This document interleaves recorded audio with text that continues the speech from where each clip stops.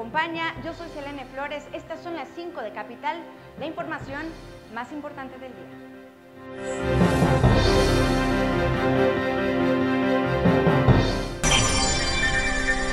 El jefe de gobierno Miguel Ángel Mancera, los líderes del PRD Nacional Alejandra Barrales y de la Ciudad de México Raúl Flores y el líder de Vanguardia Progresista Héctor Serrano trazaron la agenda para 2018 desde la capital de México al realizar la tercera plenaria de la bancada del PRD en la Asamblea Legislativa. El trabajo empieza con el constituyente y ganar la elección del Estado de México en 2017 para lograr la presidencia en 2018. El jefe de gobierno pidió a los perredistas unidad. Es importantísimo el planteamiento de unidad que ha venido haciendo el partido, y ahora me refiero concretamente al PRD, en donde observamos nosotros que esto es también un beneficio claro para la Ciudad de México. La unidad, la fuerza de ustedes, esta convocatoria de la Presidenta Nacional, del presidente de la Ciudad de México y de todos sus diputados y diputadas, tanto locales como federales, es muy importante. Y yo creo que se va a notar ahora también en esta Asamblea Constituyente de la Ciudad de México.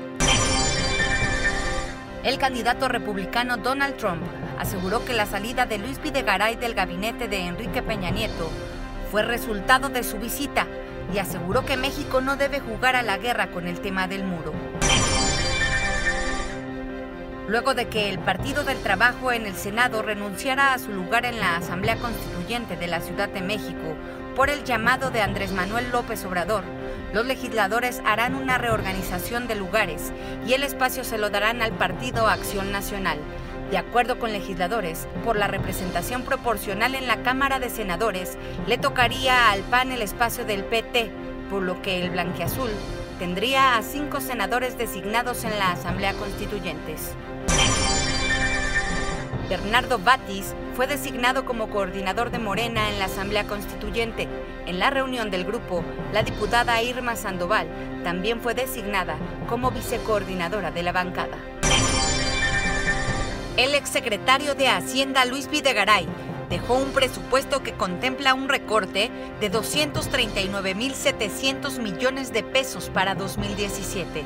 El paquete que entregó José Antonio Meade a la Cámara de Diputados prevé que el país tenga un crecimiento económico de entre el 2 y 3%, así como una inflación de 3% el próximo año. Es un gusto haberle informado. No olvide seguirnos a través de nuestras redes sociales.